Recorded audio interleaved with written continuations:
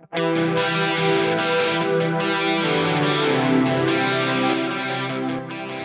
back to the Fourth Way podcast. We are continuing our discussion today on abortion. In the last episode, we looked at the pro-abortion argument, called the violinist argument, or the argument from bodily autonomy.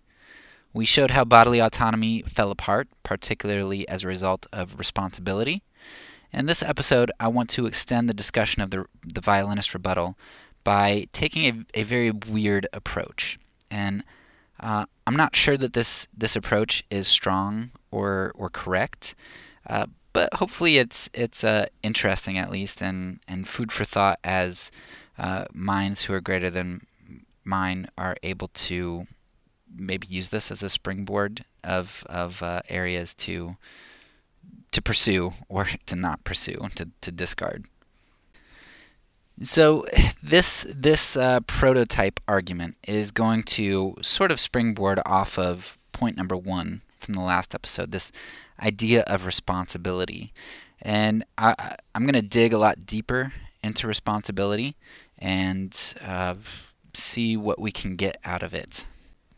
Let's start by looking at a very weird court case, and this is the Phillips versus Irons court case. Phillips and Irons were a couple who were dating, but they never had vaginal sex. However, both did consensually participate in oral sex. During one sexual encounter, Irons harbored some semen in her mouth and used a turkey baster to impregnate herself. I guess she went to the bathroom and, finagled some semen out of her mouth and up her vagina, and anyway, they ended up breaking up, but a few years later, Irons sued a very surprised Phillips for child support. Irons won, though Phillips successfully sued her for emotional damages. So, super weird, right? Phillips ends up paying child support, even though he never had vaginal sex with Irons. But she kind of deceived him and ended up having his kid, which is weird. Now, I initially sided with Phillips because obviously Irons' use of his semen was unpredictable, and unconsented too. However, as I thought about responsibility, I began to change my mind, and started to agree with the court case. A good part of the application to our abortion discussion here is going to rely on me making the case that Phillips was rightfully found to be responsible for child support, despite his intention. If I fail to show that Phillips should be responsible for child support, then my argument breaks down. So you can think through my argument and figure out if you think I make a good case for why the court case was right in finding Phillips responsible for the child that he didn't intend to have. So listen to the case that I make against Phillips, and then we'll get into the application for our abortion discussion. So I'm going to make 3 points about responsibility here, or give you kind of 3 examples.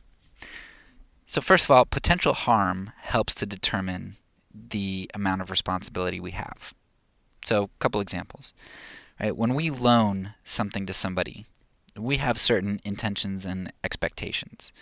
So if I give somebody a shovel, don't use the shovel to bury murder victims or to kill people and then bury them with. If I give you a lawnmower, return the lawnmower with gas in it. I've got certain expectations for how you use equipment that I loan to you. However, when we loan out dangerous items, we often incur some level of responsibility.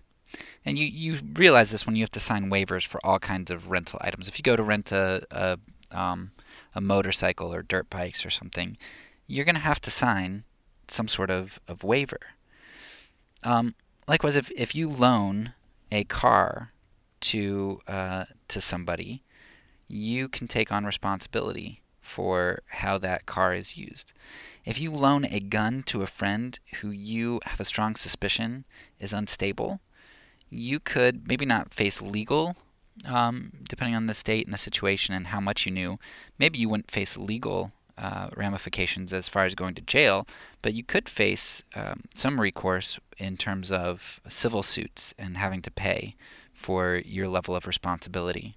And we see this already with like parents who have unstable kids and leave guns lying around, or whose kids maybe have the code to the safe and all that stuff. So responsibility is in part determined by the potential harm that something can do. But even probability isn't required for responsibility. And this is point number 2. Even probability isn't required for responsibility. Even if you didn't loan a gun to someone, but you left it easily accessible, you could incur some negligent responsibility. Loaning something faulty to someone who is then injured by your faulty machine, it can also cause you to be liable. Hiring a roofer who isn't insured, though you assume they are, can leave you liable for damages. Even if you're like, well, most roofers are insured. I mean, surely the roofer's insured because he has a website. That you can still face responsibility for that, if it happens on your property or if you're the one who's doing the hiring. Third, even in situations where there is trust, you have some level of responsibility. If you have a joint bank account with your spouse and one party goes on a shopping spree and takes a significant amount out of that bank, then you incur the cost of that shopping spree, even though you didn't do it, even if you didn't want that to happen, because you've got a joint bank account, and that's on you to an extent. Now, it can be a jerk move by this other party, by your spouse. Nevertheless, you incur the responsibility for that. You lose your resources. So let's pull all of these 3 ideas together, and we can bring up several important details about both property and damages. So in the first example, we can see that allowing others to use our property, even if only for a temporary amount of time, can bring consequences on us. Whereas in the first example, property was given out and used for a task that wasn't intended. In the second example, we showed that even if damages occur by someone we allow to use our property for a task we commission, like the roofer who falls, we're still liable for damages.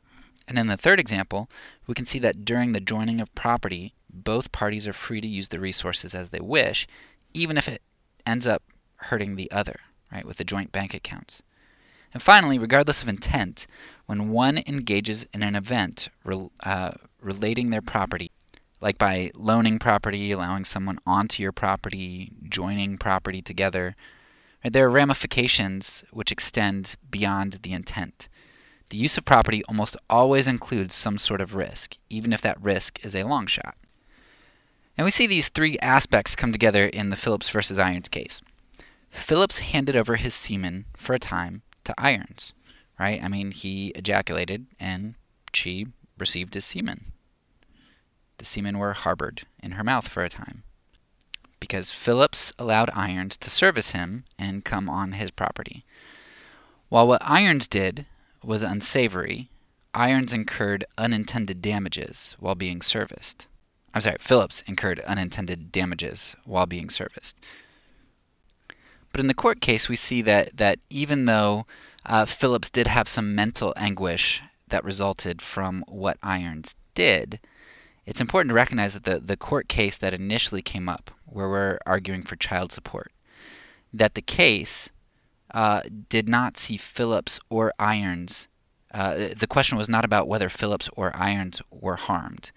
It was about how to prevent harm and how to promote the well-being of the third party that the actions of Phillips and Irons both brought into the equation. Because Phillips consented to the act and trusted Irons with his resources, and she used them in an unintended way, but Phillips had consented to the act and had handed over that property. And Irons used them in a way that was inappropriate, but it got a third party involved, the child, who then needed to be taken care of, right?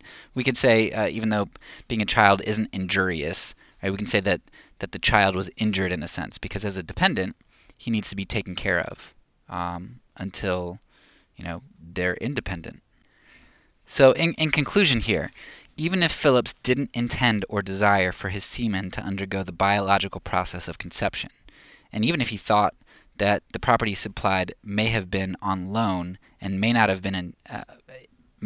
had the probability of being used in that way, Phillips, in my opinion, was rightfully responsible for paying child support to this third party, which he is in part responsible for. It would be wrong to create a child, even if that child was unintended, and then not provide for it. We expect parents to take care of children who are unintended all the time. And sometimes one partner didn't want the child, sometimes neither partner wanted the child. Sometimes one partner will poke a hole in a condom, or the other partner will stop taking birth control, yet a child's conceived despite all sorts of precautions. And that's one reason why I think this case was really important, because if Phillips could argue that that this is not what he intended, what would that mean for people who poke holes in condoms or don't take birth control? They could argue that and refuse to take responsibility for a kid, and that would actually be deleterious for women, because guys could argue that all the time.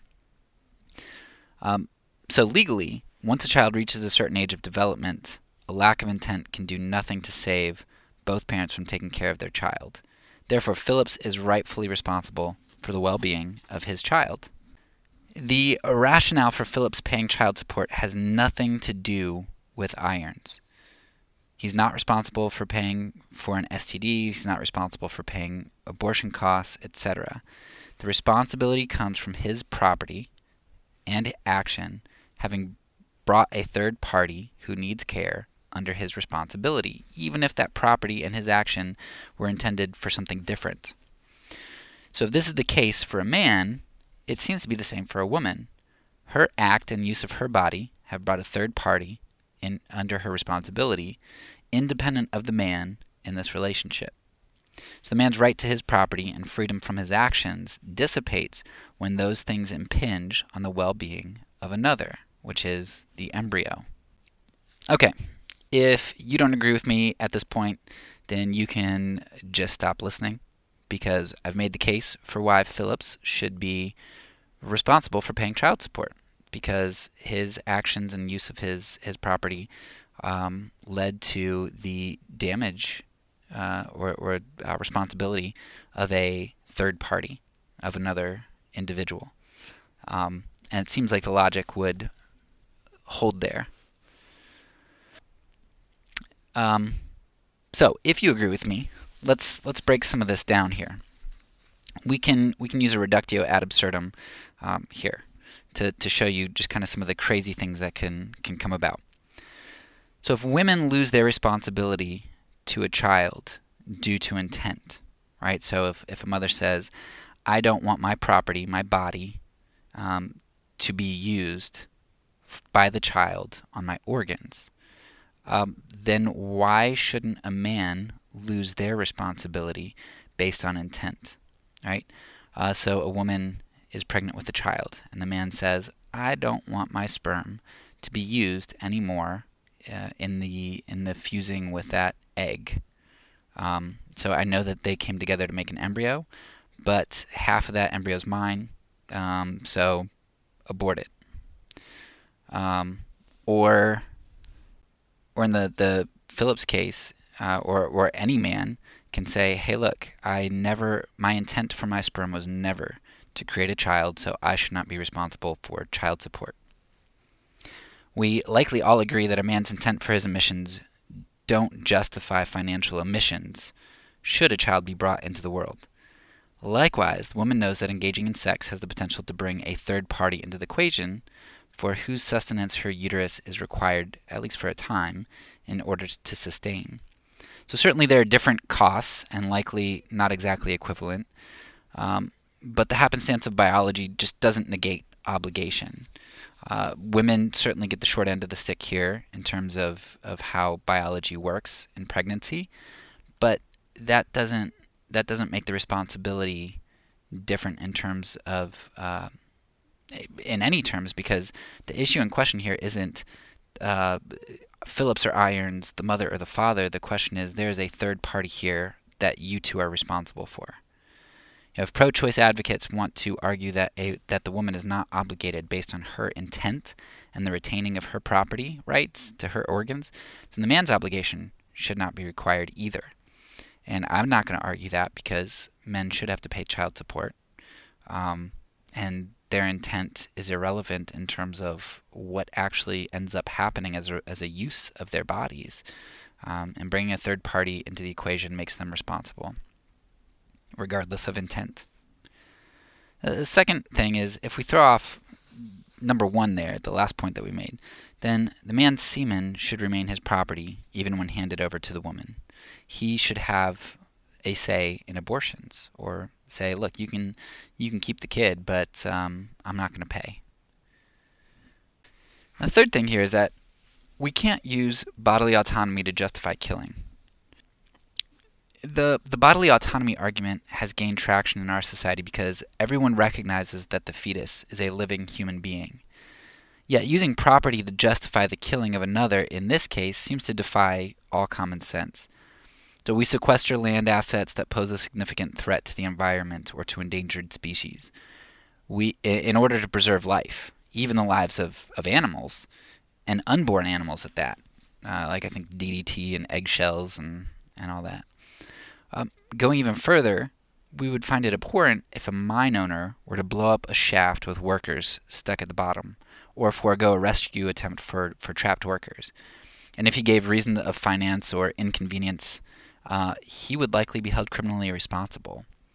Yet, we use a property argument to justify the active killing of humans all the time in instances where the mother's life or extreme well-being are not even in question.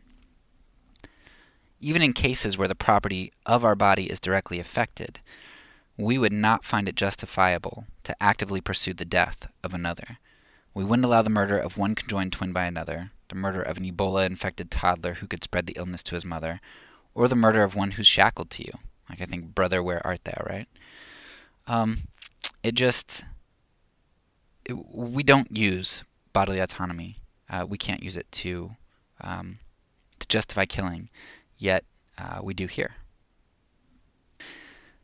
Another thing that you see, the fourth thing here, is I think the Phillips-Irons case helps you to see even more clearly that the reason the judge could rule as he did, one reason, is that on trial here weren't Phillips and Irons. That wasn't really what was in view. What was in view was the victim.